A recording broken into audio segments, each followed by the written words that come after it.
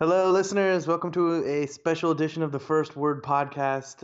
We're going to do a very quick, exciting episode discussing the new Alex Garland film, Annihilation, which a few days ago when Mike first saw it, he messaged me right away and said, we need to do a discussion about this. We need to have a podcast on it. So here we are having the discussion. Right, Mike? Yep. I don't even know if you can really just talk about this movie over text. You have to flesh it out, which is kind of what's fun. And what the beauty of this podcast can be is we can sort of just pick each other's brains about the movie and maybe some of the other details like release strategies and things like that. Yeah, this is our as you joked, our emergency podcast on Annihilation. The I know you are as well, but I'll say for me that I'm a huge sci-fi nerd. It's my favorite genre. I love sci-fi. I see every last sci-fi movie. Annihilation has been on the top of my list for a long time. I'm a huge Alex Garland fan, all the way from The Beach. I actually really love The Beach, the movie. I mean, not just the book. But I've always been confident that he knows what he's doing. Ex Machina was an awesome debut for him. It wasn't my favorite sci-fi of the year. I felt like it was good, but it didn't win me over. Annihilation is also a very unique sci-fi film. And I'm glad we can get into it because it's worthy of this kind of discussion, as you're saying. So, Yeah, I was actually completely surprised to find out that he was involved with The Beach because I love that movie. And well, he read the book, man. Well, ultimately, you sort of find out that these people were involved with things that you've liked along the way, and it just adds to their credibility, but it doesn't necessarily have anything to do with one thing or the other. And then you start rethinking whether or not they are actually all related and whether or not the ideas are the same. And I think that's one thing with like Ex Machina. It's worth revisiting that in the same breath as this movie. There are some kinds of connective tissues, whether it's just the way he used windows and reflections and filming from the other side of a wall a lot, to just maybe some of the thematic similarities. But Garland's a interesting case because he came from the writer world, and I was always hesitant with Ex Machina whether he could pull it off because I thought he's a great writer, but is he really a director too? So it's interesting to see him come at this with these two films now because he makes them from an angle that I would say is more driven by the story and what's happening than it is by the visuals, but then also complements it, especially in Annihilation, with the visuals that make it into something. But he comes from that mind of he knows deeply what the story is trying to achieve more than some filmmakers who I think are just purely visual. Well, and I think, before we kind of get into the movie a little bit, it's worth mentioning why this is unique for us, between the two of us. I got the chance to see the movie in theaters, and because I was so into it, I went again today, right before our podcast, to just get one more fresh take and a second look, because it requires multiple viewings to really appreciate the subtle nuances. But you, living in Germany, didn't have access to this movie in a movie theater. Why is that? Yeah, well, it's been a weird situation. Not a lot of public information has been released. But so for the last few months, everyone in Europe or the rest of the world assumed that it would get a theatrical release, from the local distribution. Paramount is handling it in the United States. And there were release dates listed on IMDb for a while, saying like March, I think, or April or whatever, when they were coming up. But then in the last few months, there were all these sort of rumors and a couple of sparse articles where they said that Paramount had, similarly to the Cloverfield paradox, had sold off the rights internationally, and that Netflix, of all places, would be just distributing the film in Europe on its own while still releasing it theatrically in the US, which is the weird part. There's a difference between, say, the Cloverfield paradox, which is they sold the rights, and I think what they were doing, I was thinking about this before we recorded, is that what Paramount is doing is that they knew they wouldn't make a lot of money on Cloverfield because especially Cloverfield's not that great of a film. And instead of putting it out in theaters and wasting money and risking that box office damage and all of that, They're like, let's just hand it off to Netflix. Let's sell it to them for a chunk of money and let Netflix handle it, which turned out very well for Netflix. It was a huge thing. Whether it changes the industry or not, we'll yet to see in regards to the launching it the Super Bowl night. But that was a big enough thing that it made sense for Netflix. Now, the difference here with Annihilation is that first off, it's a much better film.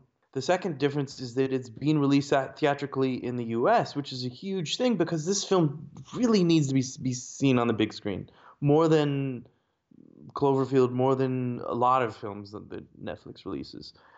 Because it's so visual, but also because the sound, the whole thing is just, you need to be in that like darkened room, full on big screen kind of experience to get lost in the film. There's also So, there's also something to be said for the energy of the other people in the room. Like you can feel that moment near the end of the film when things start to get a little weird. You can feel everybody in the theater's energy just sort of being sucked in by the movie, and some people scratching their heads and getting confused and trying to figure things out. And there is nothing that replaces that when you're at home alone watching something on Netflix. yeah, of course. And that's why I love the cinema. That's why I love it. I really love it. So my brief rant to just discuss this for 2 minutes is that what happened is that all of a sudden, within a week of it being released in the US and all the press were starting to see it, there was still no information from European Netflix on when it would come out. And then all of a sudden they announced March 14th, I think, is the Netflix release in Germany and Europe and so on. And I live in Berlin, so I'm stuck here limited with what I have. And the first thing that freaked me out is I'm like, I don't want to wait till March 14th. The press are flipping out about it. Everyone's saying it's a masterpiece. It's this amazing piece of sci-fi. You have to see it on the big screen. I don't even have a choice to see it on a big screen, but I'm also concerned that I have to wait 3 weeks to see it, and I haven't read the book, so I don't even know what the heck is going on in the film. And that was half of my thing is like, I just want to know what's happening and what is in the shimmer. Like, I want to know. So I was super upset. I contacted Paramount in the US, who I know. I contacted my German PR teams. And eventually, out of nowhere, the German PR emailed locally and they said, we have a screener from Netflix that will be available. I had to wait until this week to get the copy of that. And so I was able to watch it through Netflix.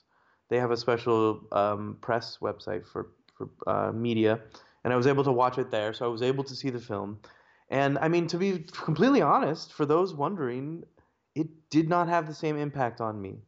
And the first time I watched it, which is I connected it to my TV, so at least I was getting better than my computer screen experience. It just felt, I mean, I felt from the moment it started, I felt like I'm missing something. I didn't feel like I could feel the impact of it.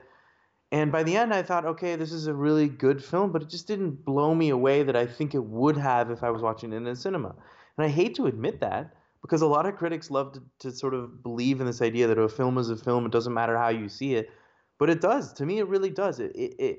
I don't know if I'll be able to love this film as much as everyone because I didn't get the chance to see it in the cinema first.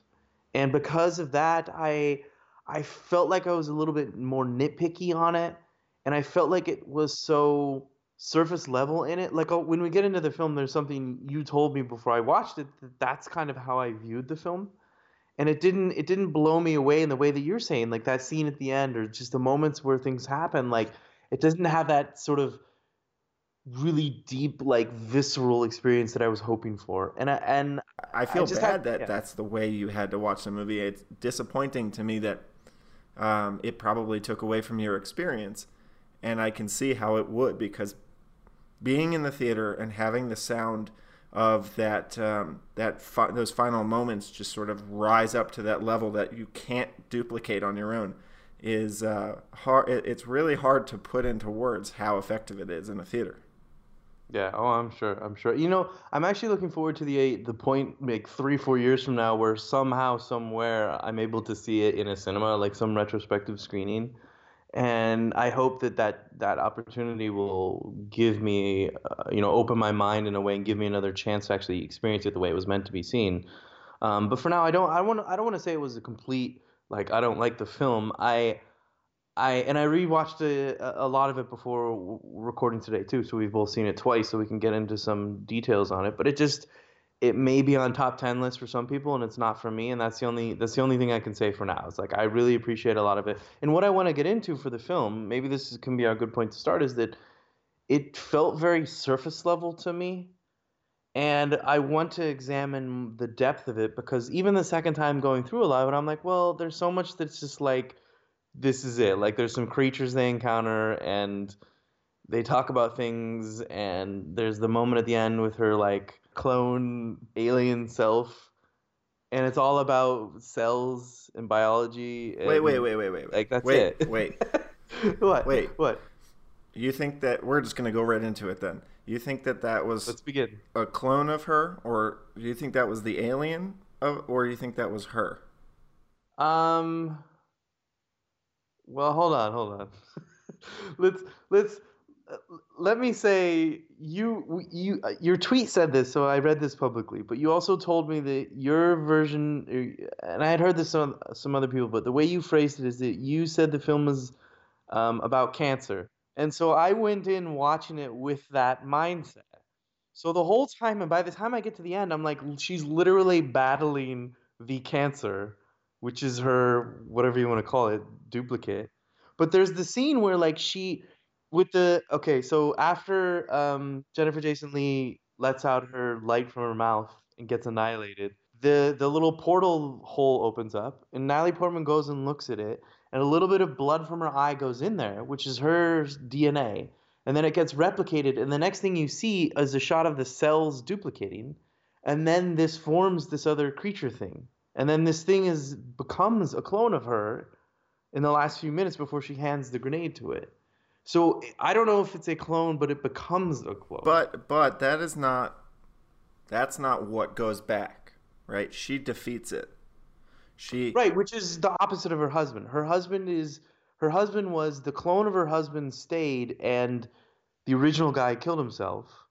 And the opposite happens with her, which is she's the original of her stays, and she kills the clone of herself. right, but she is transformed because she's already it's already in her blood. In that very last moment when both of their eyes open and they have a little bit of that effect in their eyes, it looks the same, but it actually is very different because Kane is no long is not Kane. It is a duplicate to the best of the ability of that being duplicating Kane, but she is actually herself, having been transformed through her DNA infected, if you want to call it that. So where it goes next is, they both could have very different paths. I want to go back to what you said about the cancer thing. When I first watched the movie, I got a big time, this is about cancer vibe. And Because literally there are so many lines throughout it. Like there's like the line where Jennifer Jason Leigh is like blatantly says like a tumor, and I was like, oh my god, like this is so obvious. But sorry, continue. well, yeah, I mean, look, Jennifer Jason Leigh has cancer. Shepard's daughter died from leukemia. There's quite a few mentions of cancer in the very beginning of the movie. They're looking and studying cancer cells, and so Blatant, yeah. yeah, it's made very clear that at least to some extent this movie is about cancer on a metaphorical level, and I think that's really amazing and really fun to explore. And you could talk for hours about that, but it is much deeper than that. And I think, and that's where I want to come back to what you said about it being relatively surface level for you, and whether or not that's because you didn't see it in the theater is a different point.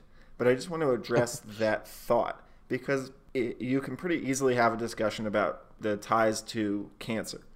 But it's also about, if you think about what each character in the movie is battling, right? Gina Rodriguez was an addict. Tessa Thompson was a cutter. She was addicted to self-harm.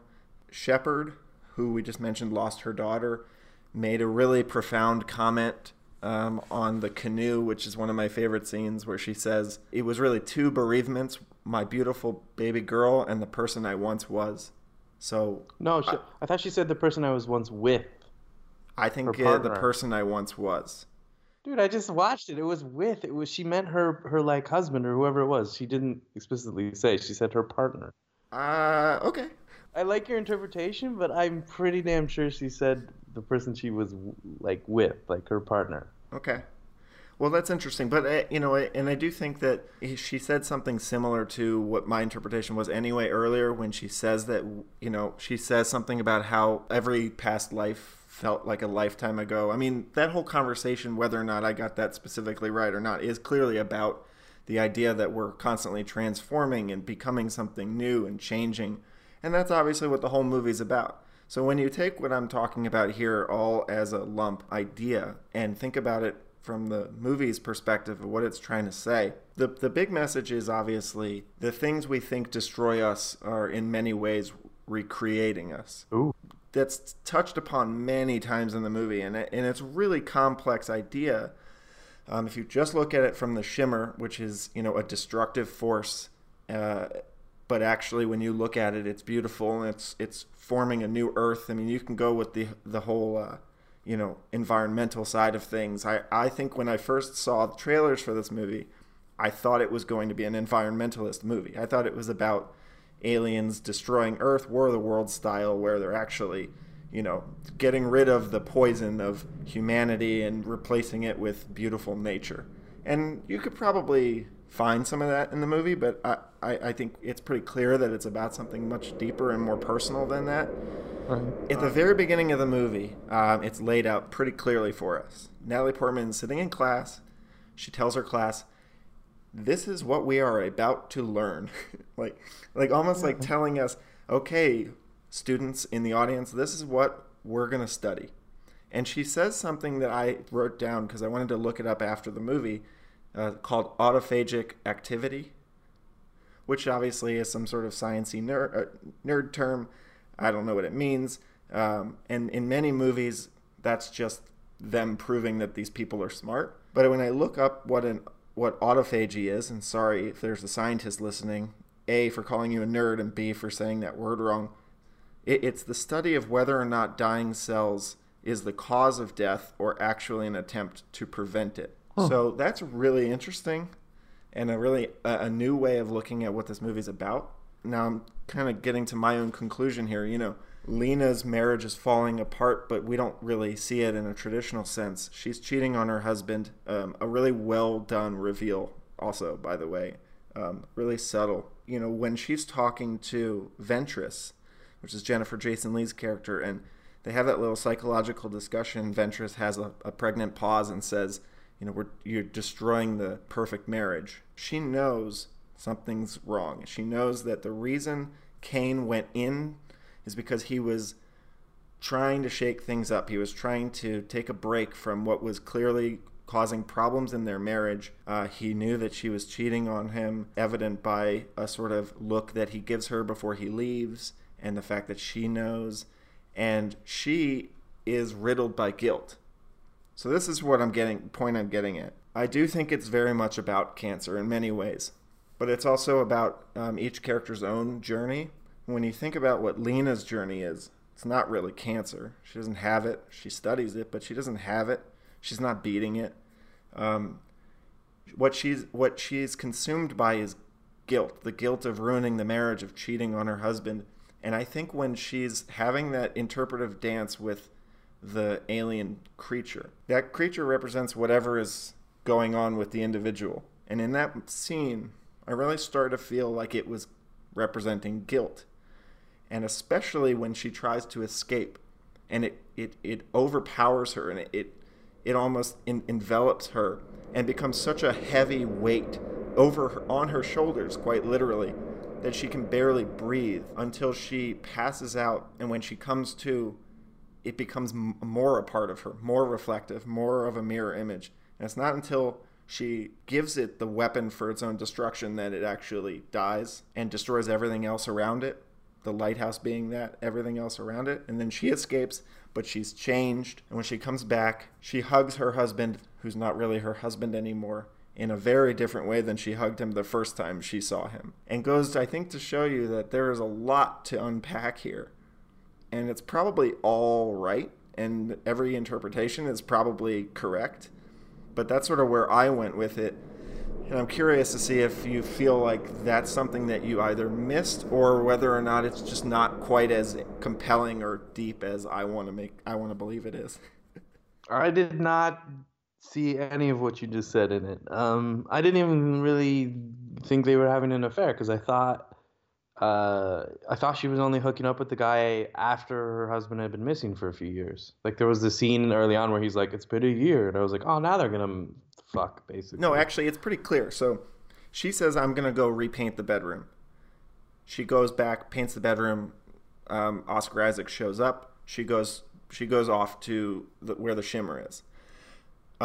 Everything else is a flashback because they have their little affair moment, and Oscar Isaac looks at her in a way and leaves for the mission, and they do all the other stuff as a flashback. So I think it's actually pretty clear that there's two scenes that happen in real time right before she goes off into the shimmer space, which is the conversation at the bottom of the stairwell and her repainting the bedroom, which also metaphor if you ever need one. Repainting the bedroom and covering it with white is about as good a metaphor as you need for a movie like this. Yeah, but no, you're wrong about the stair scene. That scene is clearly not. That's like a relation to. He's saying to her, "Your husband has been gone for a year. He's still married." He mentions that, and I don't know whether that's before or after they've slept together. I assumed it was before because I assumed his was his attempt to say, like, "Look, let's hook up because he's been gone, and you're wasting your time, and we both like each other." Let me explain it because I It think doesn't matter. It doesn't matter. It's a I know it doesn't. meaningless thing. It really, honestly, it doesn't mean anything. Well, technically, it doesn't mean anything. But just to clarify, in when Natalie Portman's having a conversation with Tessa Thompson later, Tessa Thompson asks her how long Oscar Isaac was in, and she says technically it's been a year, and so there's your just sort of like script tie-in to say that the conversation at the staircase was where we start the story, and everything else was a flashback. But like you said, I mean, ultimately, this is kind of not really a big deal. But I do think that the important thing is that with the role that it has in the movie, and I think it's to accent the fact that she's got lots of guilt, and that's her thing. She's trying to recover or get when she goes in. Because somebody I went to the movie with was feeling like it's a very female empowered movie, yet at the center of it is this woman who's going in to try and find her husband. But it's not really at all the case. She's going in to save her husband. She thinks she's the only person with the information available to her to figure out what went wrong and save her husband. Here's my point. There's the surface level story, which is her and her husband. That's the very top surface level. The next layer is the cancer story, which I looked at it as there's the concept of this foreign thing, which in the opening credits shot a object from space lands on Earth at the lighthouse, and affects what is basically what I interpret that as is a metaphor for cancer infects Earth, and it begins at the lighthouse, and then various pieces of dialogue through Jennifer Jason Leigh explain that this is going to expand and take over and eventually kill Earth, which is cancer.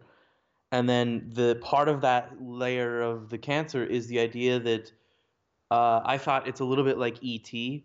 Oscar Isaac's character being sick is directly connected to this a foreign cancer thing at the lighthouse, and that only when Natalie Portman kills it does he get healthy again, like ET. That was one. That was the whole cancer layer to me. Is like like she is literally almost like a going inside inner space, like, or I think it was inner space, like going inside the body, like goes in and destroys the cancer at the lighthouse and then cures him, but by going into the shimmer. But then what I'm wondering is what other layers below that, and your layer about the affair is there, but it's to me it's like, okay, that's everyone has their thing, but what else is beyond these two layers of her relationship with her husband and the cancer layer? That's where I'm not sensing anything with this. And I think there's more, but I don't know what. Well, one other note that I think is interesting on the cancer thing is, if you think about it, what chemotherapy is or what most cancer therapies are, in order to kill cancer cells, you have to destroy what's around it.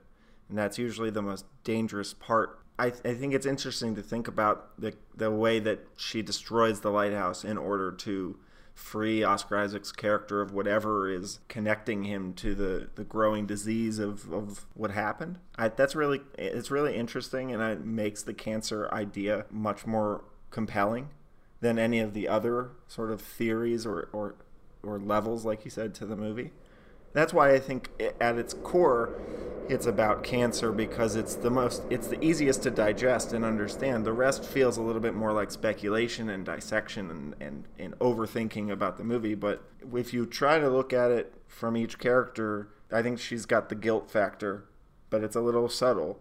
And, Tessa Thompson's character, her line, I think, is really powerful when she says, right before she goes off and becomes one of those plants, she tells Natalie Portman, Ventress wants to face it and you want to fight it. And she says that in a way that makes me feel like her decision had been made, where she's going to embrace it. And her character, although it's not delved into too much, is clearly facing some sort of internal demons that she hasn't really embraced yet. It's the idea of just becoming whatever it is that kills her, because her speech right before that was terrifying. The whole speech about the bear and getting killed by the bear, having fear be the thing that whatever kills you brings with it. I wish I had the quote on me. I don't. But I mean, that speech by Tessa Thompson is really, really quite amazing and shows you how much thought has gone into the dialogue in this movie. When you really just look at the movie, especially a second time, you realize how the most compelling scenes are the ones with dialogue. And good sci-fi tends to be that way. It's not just chest bursters and whatever other monsters these movies can come up with. That's just sort of the filler in between the really deep, thoughtful language of the movie. So I don't know, the more I watch it, or the second time I watched it, it made me want to watch it again or just read the script. Yeah, of course. This is what Garland's so good about, is that as a writer, this is his forte, and he's incredibly he's almost the classical sci-fi writer too, where he literally explains things through the dialogue in a way where, like, as we already talked about, like at the very beginning of the movie. I mean, I wrote down some of these and I wanted to read some of them off, but at the very beginning of the movie, the first scene after the title is Natalie Portman explaining what I think is the entire movie, which is, she says, cells originated from one original thing, which was this one original thing in the entire universe that later, she says, the rhythm of the dividing pair, which becomes the structure of every microbe, blade of grass, creature and human, the structure of everything that lives and everything that dies.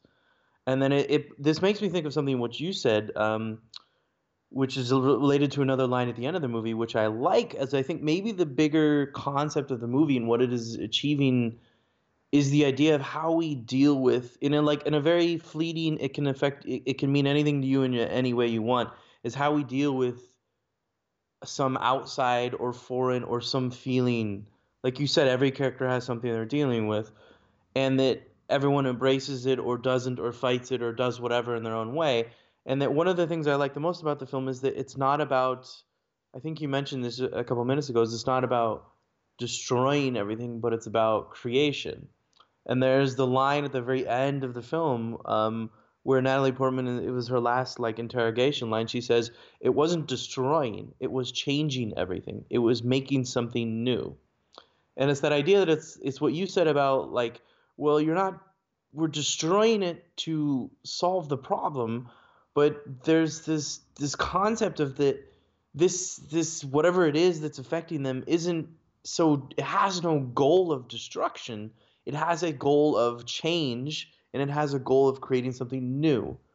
And that can mean anything for you. You can either embrace it and become what Tessa Thompson character become, which is this beautiful piece of life that isn't her, but it still is something beautiful, or whatever. And it also, one of the most important, I think, pieces of dialogue in the film is Jennifer Jason Leigh, before she gets annihilated, And I wrote this one down too, and I sent it to you. And basically, Natalie Portman says, "What's inside of you?" And the next line is, "It's not like us. It's unlike us. I don't know what it wants." And this is one of my favorite lines. She says, "I don't know what it wants or if it wants, but it will grow until it encompasses everything. Our bodies and our minds will be fragmented into their smallest parts until not one part remains." And it's basically like this endless idea of that the universe beyond humanity is just constantly creating and changing and creating new. And that it's just like even when we break down and go away, something will still be created new from our atoms, from our destruction. And that's how the universe continually works, and that this is some outside force, and cancer is a relation to what we deal with as humans, but this outside force was doing that, and that everyone's personal experiences were mirrored within it, both literally and metaphorically, when they got to the lighthouse or when they encountered some major piece of it and had to deal with these things. There's a lot of obvious metaphorical language in the movie, and then there's a lot less obvious that is sort of it requires a discussion to really figure out how it affects each person, because there's a great thread on Twitter somebody made about this movie, and I wish I had the name right now, but about how this movie identifies depression and represents depression. They didn't take the cancer thing didn't happen for this person. It was all about depression and was very deeply personal for him because of how much he recognized in his own depression within the movie and the messages of the movie. Good, thought-provoking cinema isn't going to be one thing. It's not going to just be cancer, or it's not just going to be whatever. It cannot be identified as many things. And that's why I think this movie's going to really stand the test of time. Like, people are going to be able to really think about that in the same way that, to me, The Fountain has stood the test of time. A lot of people find that movie to be very difficult to get through, or confusing, or dense, and that might be true. But if you think about one element of the real world and think about what the movie is saying about that, it takes on a whole new meaning every time. And those are my favorite kind of movies, the ones that I can rewatch and think about each different person's interpretation and how it's represented in the film. There's another great dialogue in the film about self-destruction, which is another core theme of the movie, and this is right before the first bear attack, and Jennifer Jason Leigh talks about how it's coded into us to self-destruct. When nobody commits suicide, but we self-destruct. And it makes me think about what happens at the end of the movie when she lights the phosphorus grenade in the alien's hand, and he touches everything, and everything he touches is destroyed. You could say that she kills him and destroys the lighthouse, but the reality is it's touching Why it. Why is it a him? I know. I didn't. I should have said it, but I just went with it. The idea that all destruction is self-destruction and all destruction is also creation is a really interesting idea, and can be endless. And I hope, I bought the book after I watched it today, knowing that from what I've heard, the book is very different from the movie, or vice versa. And I had said this to you before. I read Alex Garland's comment about the book was that when he read it, it felt like a dream, and he wanted to maintain that sensation when he wrote the movie and not go back and try and recreate the book word for word, but use his own interpretation of it as he had it in his head. And I thought that was really an interesting approach to taking a novel and turning it into a movie. It's the opposite of Fight Club, which if you read the Fight Club novel, it's almost like it's a screenplay.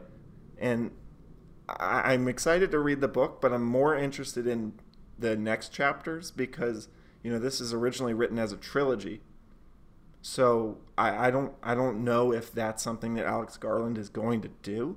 Yeah, I wish I want to read it too, and I guess a lot of people have been saying it's so different that I feel like there's more to it. I mean, what I like about this movie is the lightness of it, and basically the way it is rewatchable, and there's never like extremely heavy sci-fi in it. There's a lot of cool sci-fi, but there's nothing that's so like beat you over the head, or there's no scenes that go too deep. Even the dialogue, as great as it is, like it's never so deep and complicated that you have to like sit there and rewrite it and think it out like for days, which makes it so rewatchable. It makes it also, this isn't a word, but I'm going to use it anyway, but reinterpretable, which is exactly what you're saying, which is that every time you can watch it, you can gain a different interpretation. You can question it and relate it to yourself or other people in different ways each time, and potentially use that reflection to learn and grow yourself from it. I mean, of course, that doesn't mean we should go stick a grenade into our clone's hand to blow it up. I'm very intrigued by the difference between a clone and an alien. I mean, this thing was created from her. So is it alien? Because there's also the line where as soon as the scene ends, the what's his name immediately says to her, "So it was an alien," and you're like, "Oh, it was." But then I think I messaged this to you the first time I saw it. Is the alien could be. What I love is that he's overzealous in thinking it's an alien, but alien could also just mean something foreign, like the other definition of alien, which I like because there's that twist in the dialogue where you're like you don't think about it, but hey, it's there. That interview is just really interesting because the movie doesn't need that interview, right? It doesn't need it to tell the story it's telling, but it all it does is just give us a sense of place and time and some sort of anxiousness, but it's not totally necessary. Something I want to mention, since this is going to be a little bit of a shorter podcast, so we'll sort of wrap it up. But I thought it was interesting that the skeletons outside the lighthouse. I haven't really seen anybody talk about it, and I wanted to bring it up. The camera emphasizes that sort of like cultish collection of rib cages and heads and bones right outside the lighthouse. There's 4 shots up that focus in on it, but you never seen any characters, Natalie Portman, investigate it or even care. She just walks right by it. I thought that was really weird and interesting, and I feel like there's something there I'm supposed to understand. Why would somebody ignore dead skeletons right outside, and what does it mean? Well, I just figured by that point she was like so done with dead skeletons. I mean, they'd seen everything that all she wanted to do was get in the lighthouse and figure out what the fuck was in the lighthouse. I mean, I wouldn't care. I'd be like, man, we seen a man bear pig, we seen like crazy crocodile. But who Like, did it? Who did that? well, a lot of it seemed like it was self done. So, for example, the shot where not the shot, but the point where the video camera has Oscar Isaac cutting open the guy's stomach, and then a couple scenes later you see that there's this like beautiful thing that grew out of the guy's stomach. Like that was self done. It came into it, but it created it itself. And I think that's the whole concept of the film is what we've already talked about a lot, which is destruction leading towards creation. And I would assume that if Portman was smart enough that by the time she got there, she's like, well, these were the 4 other people who were in Kane's crew who became these things because, everyone's fate was. But who put the skeletons in a row in a cult like offering kind of way? Like why? I didn't understand that, and I'm not saying it was a bad decision because I like the unknown here, but I can't figure out who would have done that. Would it have been Kane? Like, did he have everyone's dead bodies with him and he just placed them? I don't know. Like, or maybe the clone version is the one who did it. But when we see the camera work, the handy cam, he had already filmed those dead bodies, so they were already there before he even got there. So it's just mystery to think about, of all the groups that came before and all the different ways this shit could have gone down before the story we catch up with, which is a really fun way of world building, even though it gets destroyed right away.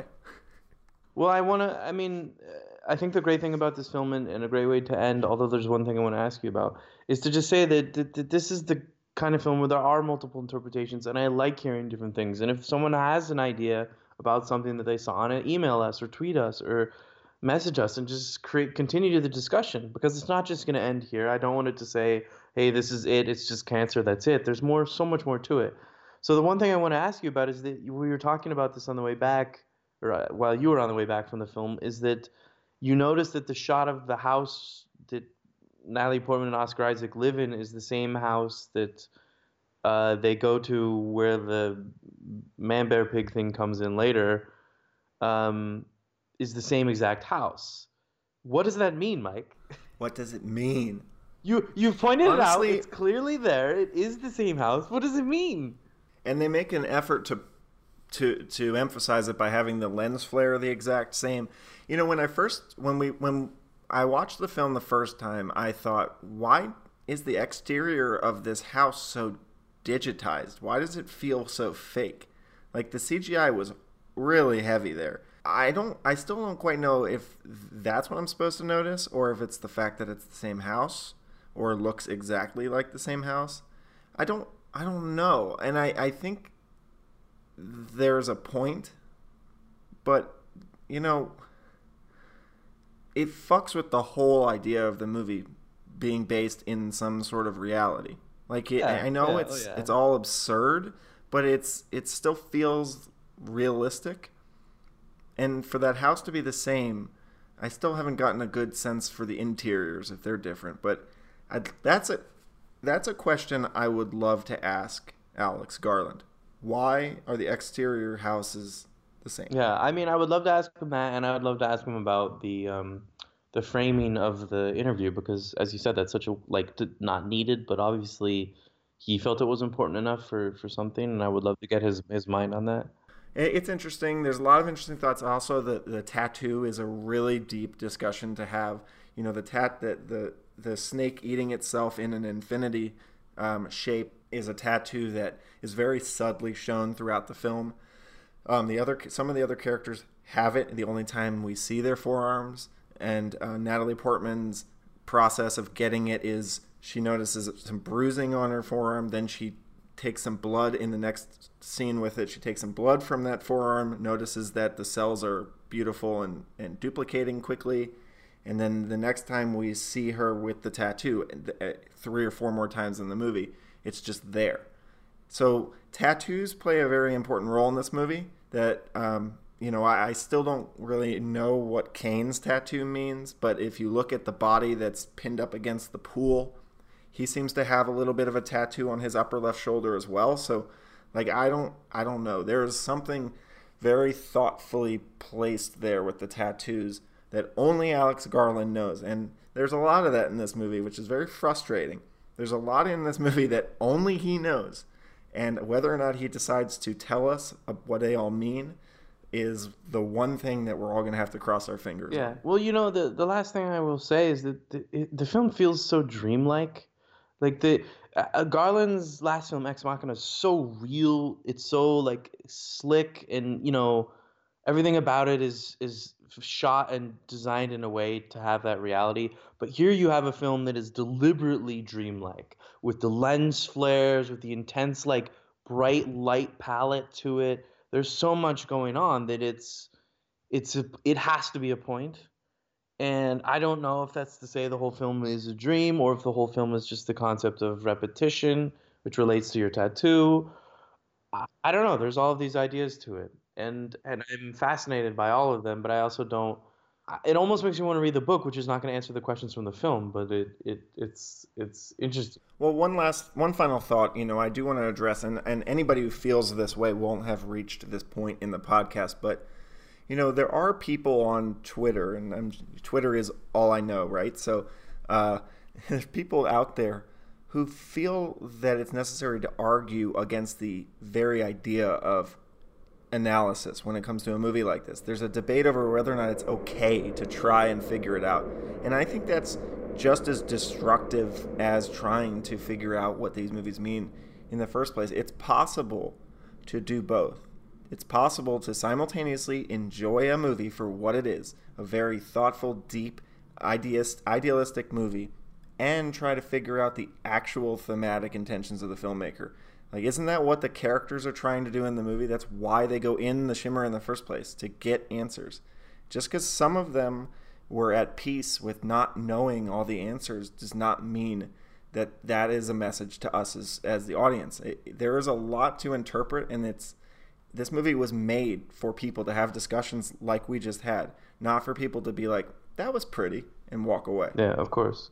I mean, that's what good sci-fi does. It encourages these intense discussions. It encourages, alternate interpretations. It encourages self-reflection. And I wrote in my tweet, and I felt very proud of this line, is that the film is not only it's just as much about something not human as it is about humans. And I think that goes for most sci-fi. And this film in particular feels like it is an idea about, I mean, the opening title shot of something coming to Earth that's not from Earth, but then also it is about humanity and it is about us as well. And I love that it's a film that it is all of that in one, and all of these interpretations and discussions in one. And I think that's why critics are connecting with it so much and loving it so much, is that it isn't just simply an intelligent sci-fi. It has this like deep, open interpretation and open meaning to it.